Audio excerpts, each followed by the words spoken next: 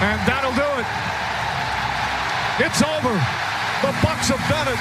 The long wait has ended. After a half century, the Milwaukee Bucks are NBA champions once again.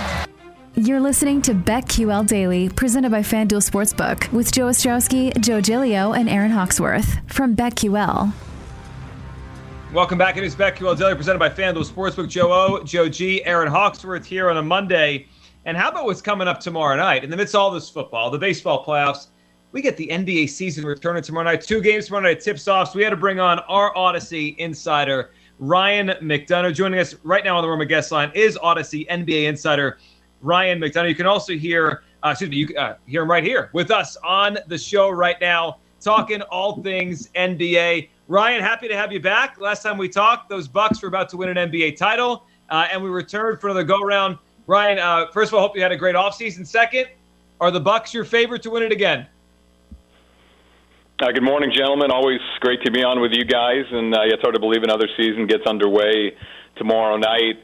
The Bucks are one of the favorites. They're not my pick. Maybe we'll hold that for the end of this segment. I do think they will play in the finals, but I have a Western Conference team beating them in the NBA Finals this year. One of the things I'm really looking at this offseason, guys, now that we have a sample size with a short offseason from a year ago, how do the teams that advance deep in the playoffs, especially the Milwaukee Bucks and the Phoenix Suns, who went to the finals and played 6 games in the NBA Finals that lasted until the latter part of July, how do they bounce back with another short offseason on an 82-game schedule? So I like Milwaukee, but there are a few teams, including one in the Western Conference, I like a bit better.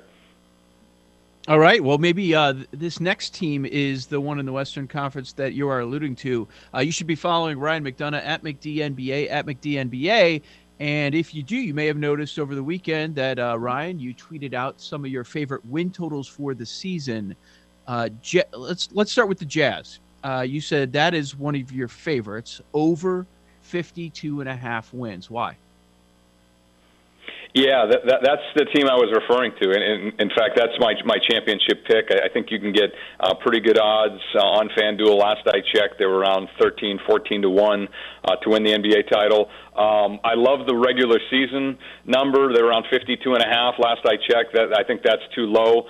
Keep in mind, guys, a year ago, this was a team that was in the top 5 in offensive efficiency and defensive efficiency. They have the best defensive player in the league in Rudy Gobert, who's won 3 out of the last 4 Defensive Player of the Year awards. They flamed out in the second round of the playoffs last year against the Clippers, but a lot of that was due to the injuries to Donovan Mitchell and Mike Conley. Now Conley, who signed an extension this offseason, is in his 3rd year in a Jazz uniform. They have a lot of continuity with their top players, Conley, Mitchell, and Gobert. Quinn Snyder's done an excellent job and tends to maximize what that roster has, and this is a dominant home team. You guys remember last year in the middle of the season, there was a stretch where they were winning every home game by 15, 20, or more points. So I really like that bet. I put it as one of my best bets. That's the Jazz over. If you can get a number in the low 50s, I would hammer the Jazz on that over. Hey, Ryan, Aaron Hawksworth here. Nice to meet you. Thanks for joining us. How about the Nets? Very interesting team. Brooklyn has, 3 of the best offensive players in the league in James Harden, Kyrie Irving, and Kevin Durant. Don't know what's going on with Irving, if he's going to play. The Nets also have a deep roster. They added Patty Mills. That roster is stacked, but it seems like they might just get in their own way. What is your assessment of this Nets team?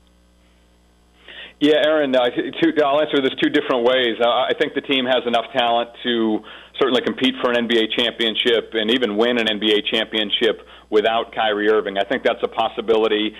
From a betting perspective, I would stay away from Brooklyn. I think maybe this is me getting burned a year ago. One of my over picks last year, in fact, I gave 5 picks in the preseason in terms of over-unders. 4 of them were correct, and the one that was not was the Houston Rockets because of the James Harden debacle. I figured they'd either keep Harden and work it out, or if they traded Harden, they'd get Ben Simmons back in return, and they'd be above 500, and clearly that did not happen.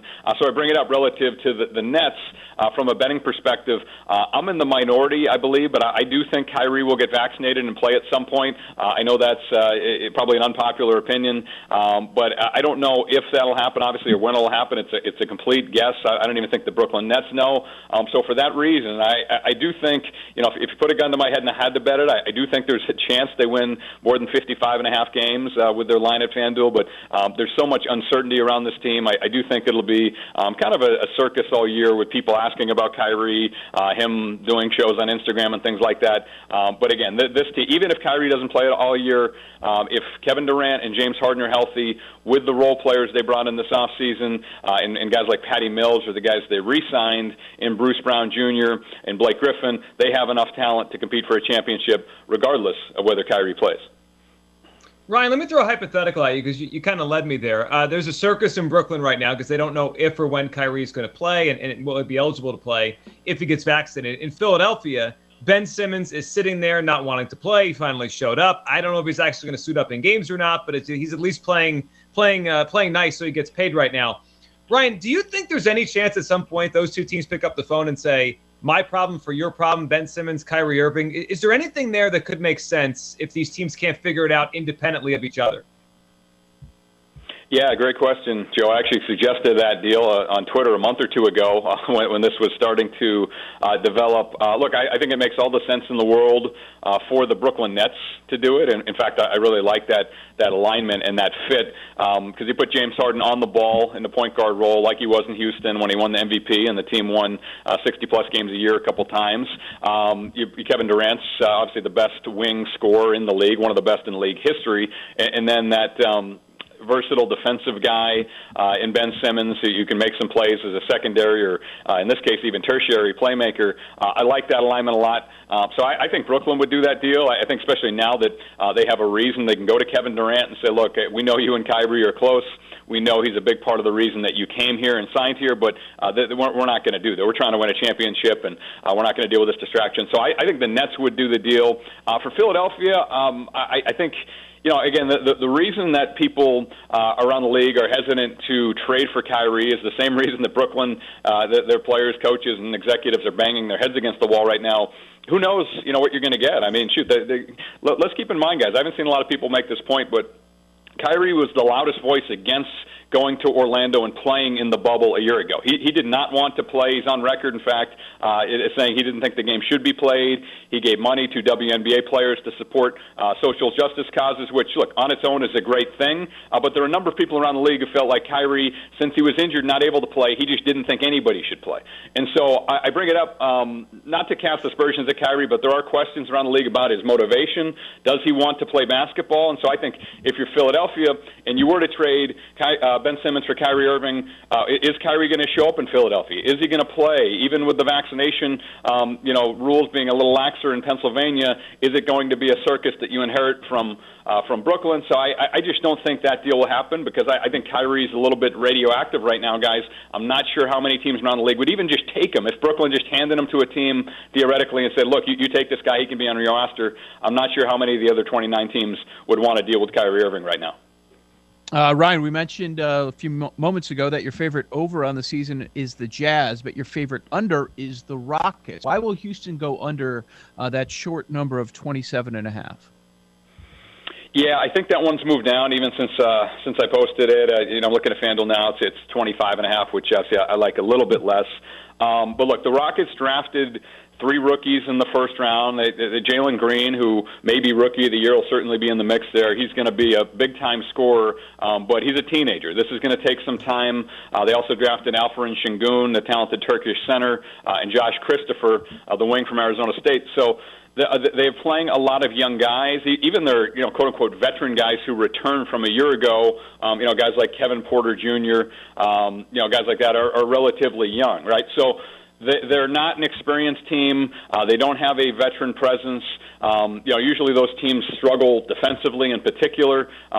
Christian Wood may be the reason the Rockets have a chance to hit the over just on his own if he stays healthy. They were certainly a lot better when he was in the lineup last year than when he got injured. That's when the team cratered. But if you look at a young, inexperienced team like that in the Western Conference, and the other factor here, guys, for a team like Houston who knows they're not a playoff team, they're almost certainly not a play-in team, is if they're close to the number late in the year, let's say now that we're back on a normal schedule, you get into March or April, do they pull the plug and steer it to the bottom to try to load up on lottery balls? So, at 27.5, I loved it. At 25.5, a little less so, but I do not think the Rockets are going to be a very good team. I think they're clearly one of the worst two teams in the Western Conference, along with Oklahoma City Thunder. What about the Atlanta Hawks? Appeared in the Eastern Conference Finals. I think they'll probably run it back this year. The win total, 46.5. They won 41 games in that 72-game schedule. I was thinking about maybe looking at the under. I think that Southeast Division is going to be difficult. The Heat's improved roster. Maybe potential growth from the Hornets. It seems like maybe the Bulls will be better. What are you thinking about the Hawks in that win total? Yeah, I'd go on the other side of that one with you, Aaron. I'd go over on them just because of their youth. And I think last year what they did in the regular season was very impressive, especially after Nate McMillan took over for Lloyd Pierce. They surged, and they did that with a lot of injuries. And so I bring that up because as I look at their team this year, their best two young players signed contracts this summer. Trae Young signed the rookie scale max extension, so it'll put him in Atlanta for at least the next 6 years. John Collins signed a 5-year deal early in free agency. And then as I look at their, some of their role players, good role players, but guys like DeAndre Hunter and Danilo Gallinari were injured a year ago. Cam Reddish is a guy who showed some flashes in the playoffs last year. So I think this is a talented team. I think this is a deep team. Usually for me, guys, what it takes to hit the over or to feel good about betting the over in the regular season is depth. And I like this team's depth. So if the number's in the mid to even upper 40s, I would bet Atlanta on the over because I think that this team that went to the Eastern Conference Finals, they have one of the best playmakers in the league in Young, and they have talent and depth up and down the roster. And I think they'll be able to overcome injuries as they did a year ago.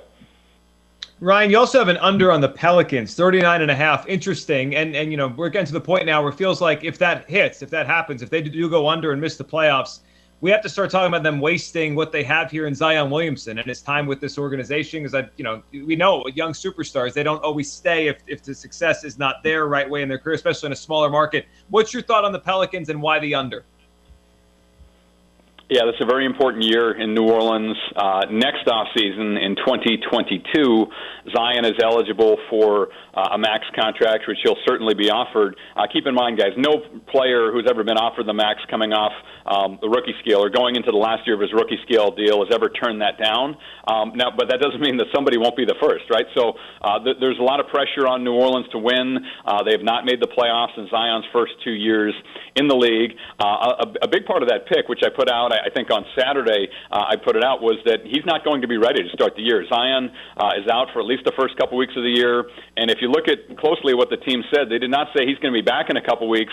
They said we'll reevaluate. We'll do some more scans in a few weeks and give you an update at that time, which to me, with a guy whose body is so unique, he's so powerful, and at that size and weight, I think they're going to be very cautious with that, as they have been throughout Zion's career. So I wouldn't be surprised if Zion's out for a while here to start the season. And then the other factor, guys, is the backcourt play, which is so important in the NBA today. Gone off of last year's team, Lonzo Ball and his backup, Eric Bledsoe, and they brought in Devontae Graham from Charlotte, which I thought was a little bit of a reach, given that they gave up a first to get Graham. So I have some concerns about New Orleans.